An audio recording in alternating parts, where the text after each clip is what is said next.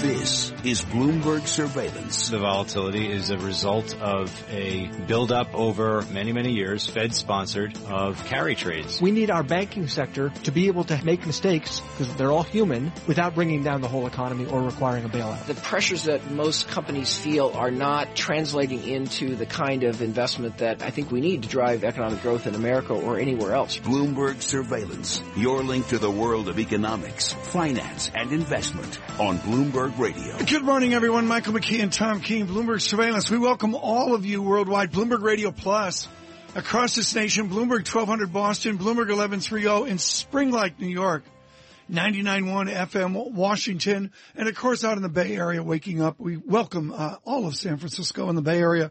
Bloomberg 960, importantly, nationwide. And across Canada, Sirius XM Channel 119.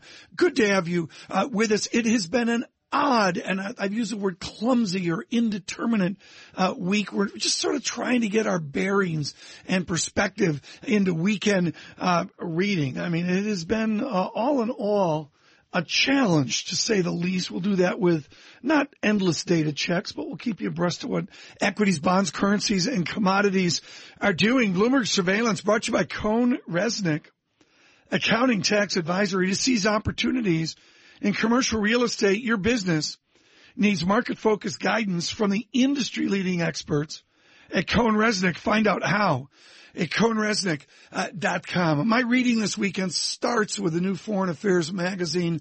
Congratulations to Gideon and all, Richard Haas and all over at CFR and Foreign Affairs for a must-read thick edition. Lawrence Summers leads it off. I will read Tyler Cowen, George Mason. I will read Robert D. Kaplan. I've already started. Have you started? I've read Tyler's. Yeah. And I've read Larry Summers. Yeah. Headline, just crossing here. The Yahoo board has formed an independent committee to explore options. The for sale sign seems to have been hung out on the door. Yeah, painful. One of the short reads of the weekend, Michael McKee signaled, it's good to look at market notes that are short, sharp, focused, 8 pages, 9 pages, and within them is important perspective. In this case, Mike, on the VIX. Nicholas, another great market note. He takes apart statistics like nobody. He's chief market strategist at Convergex, and he's noting that for all the volatility that we have had this year, your favorite measure, Tom, the VIX, has not gone anywhere near the heights it reached back in August during the volatility then. It reached 40 in those days, and we're only in the mid-20s, obviously falling back this week to the low 20s. So Nick's taking apart the numbers on why this might be.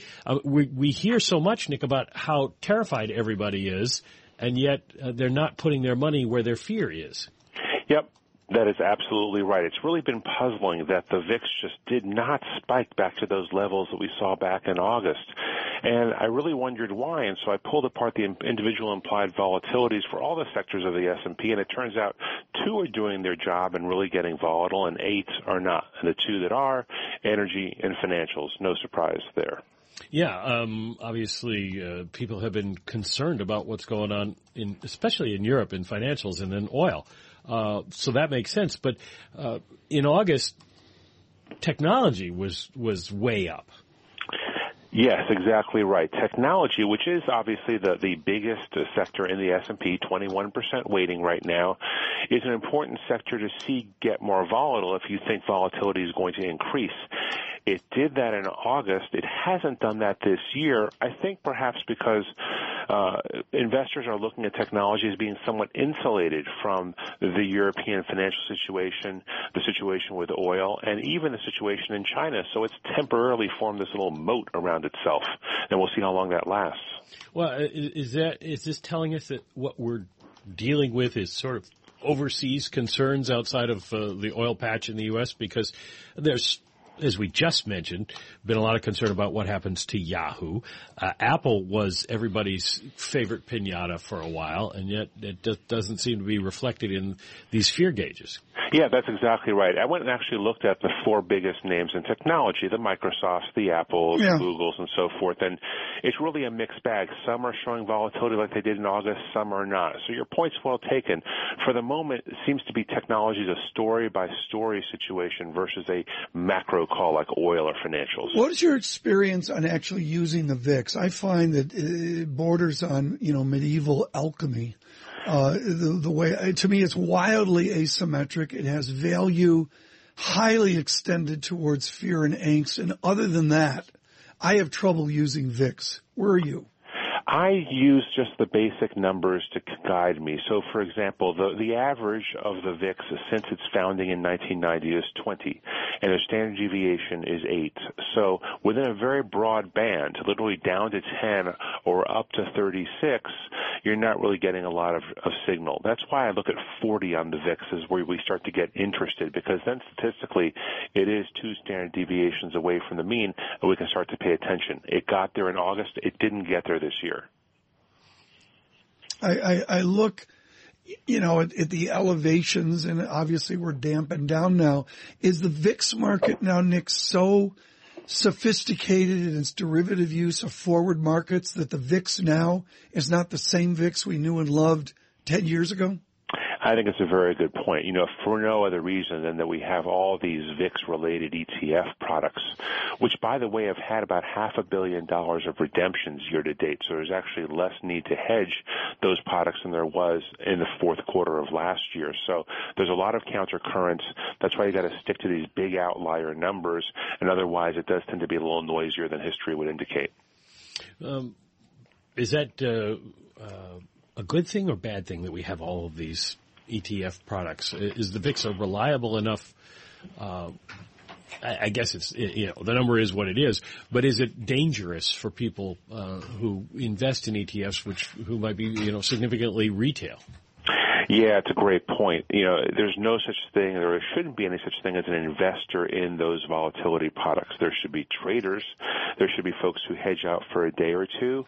But look at the long-term charts on any of those products, and you realize they're not for long-term holds. They are purely trading products, and you got to use them as that way and no other. How do you use them? I have used them, yes. We tend to have 30-day hold periods at brokerage firms here in the States, so it's hard to use them for any consistent period of time because I don't want to hold them for 30 days.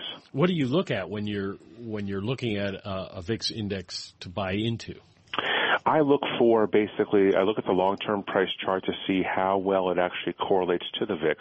A lot of these products reset every day, and so you have to be very careful on any daily reset product that you're buying it for the appropriate period of time and that it does actually track what it purports to track, because those daily resets can kill you when volatility is high. What do hydrocarbons tell you right now? We asked Kate Moore of this at J.P. Morgan Private Bank this morning, and she was remarkably cautious about the mystery of what hydrocarbon shares do. What do you think they're going to do? Yeah, it's a great point, and that's well put.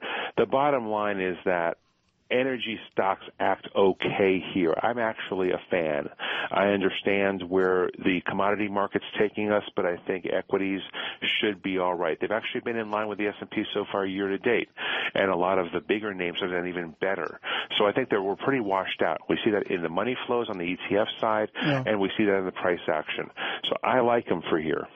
You also like gold. I do like gold, and that's a hard one to like because it's been unlovable for the last 4 years since those 2011 peaks. But it trades extremely well, and I do think even if you're not predestined to like gold philosophically, it's a really important market tell. Are you a technical or a fundamental on gold? James Steele's given us such good perspective from HSBC, but he's completely fundamental on good demand dynamics. I would say I'm 50-50. I totally respect that many folks need to look at technicals to trade gold because it doesn't have those classic fundamental outputs like cash flow to analyze. But I'm also bullish on the demand picture, and I think it is one of those rare risk hedges that people will flock to if things get more volatile. Nick, final question. Pitchers and catchers, they all return. What will you glean this weekend from pitchers and catchers at spring training? It's all about chemistry between pitchers and catchers. It is the most important relationship in baseball. They got to get along. That's Just like Tom and I here, yeah. That's the smartest thing we've heard this week. Nick Colas with Convergex with a really smart note about breaking up the VIX and looking at its subparts and sees a pretty good market away from energy and financials. Futures at -6, Dow futures -46.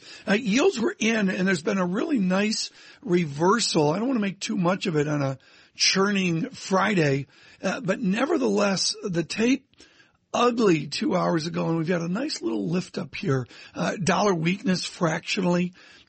Yen 112.95 was much stronger earlier. We pulled away from that. The German 2-year has my full attention. We had a full negative 0.54 print to 3 digits now, negative 0.534 on the German 2-year yield. West Texas, $30.21 a barrel. Let's check in with Michael Barr and get the latest world and national headlines. Michael? Mike, Tom, thank you very much. Libya was the scene today in the fight against the Islamic State group. American warplanes struck multiple targets, including an apparent Islamic State training camp and a senior extremist leader. A U.S. official who did not want to be identified did not go into details about the leader or the area in Libya where the airstrikes were conducted. The casket of Supreme Court Justice Antonin Scalia will be on public view today in the Great Hall of the Supreme Court building. The justice's former law clerks will take turns standing vigil throughout the day and night. It is NASA's version of a trash incinerator. A pair of astronauts aboard the International Space Station released a capsule loaded with 1.5 tons of trash. The capsule should re-enter the atmosphere and burn up harmlessly over the Pacific tomorrow. Global news 24 hours a day, powered by our 2,400 journalists in more than 150 news bureaus from around the world. I'm Michael Barr. Mike, Tom? Hello, Michael. We brought Matt Damon back from Mars. We can figure out what to do with trash over the Pacific. Stay with us worldwide. Bloomberg Surveillance. The news update brought to you by Benzo-Busch Motorcar in Englewood, New Jersey, offering a commitment to service, luxury, and value with total transparency from America's premier automotive dealership. To find the way you drive at benzobusch.com.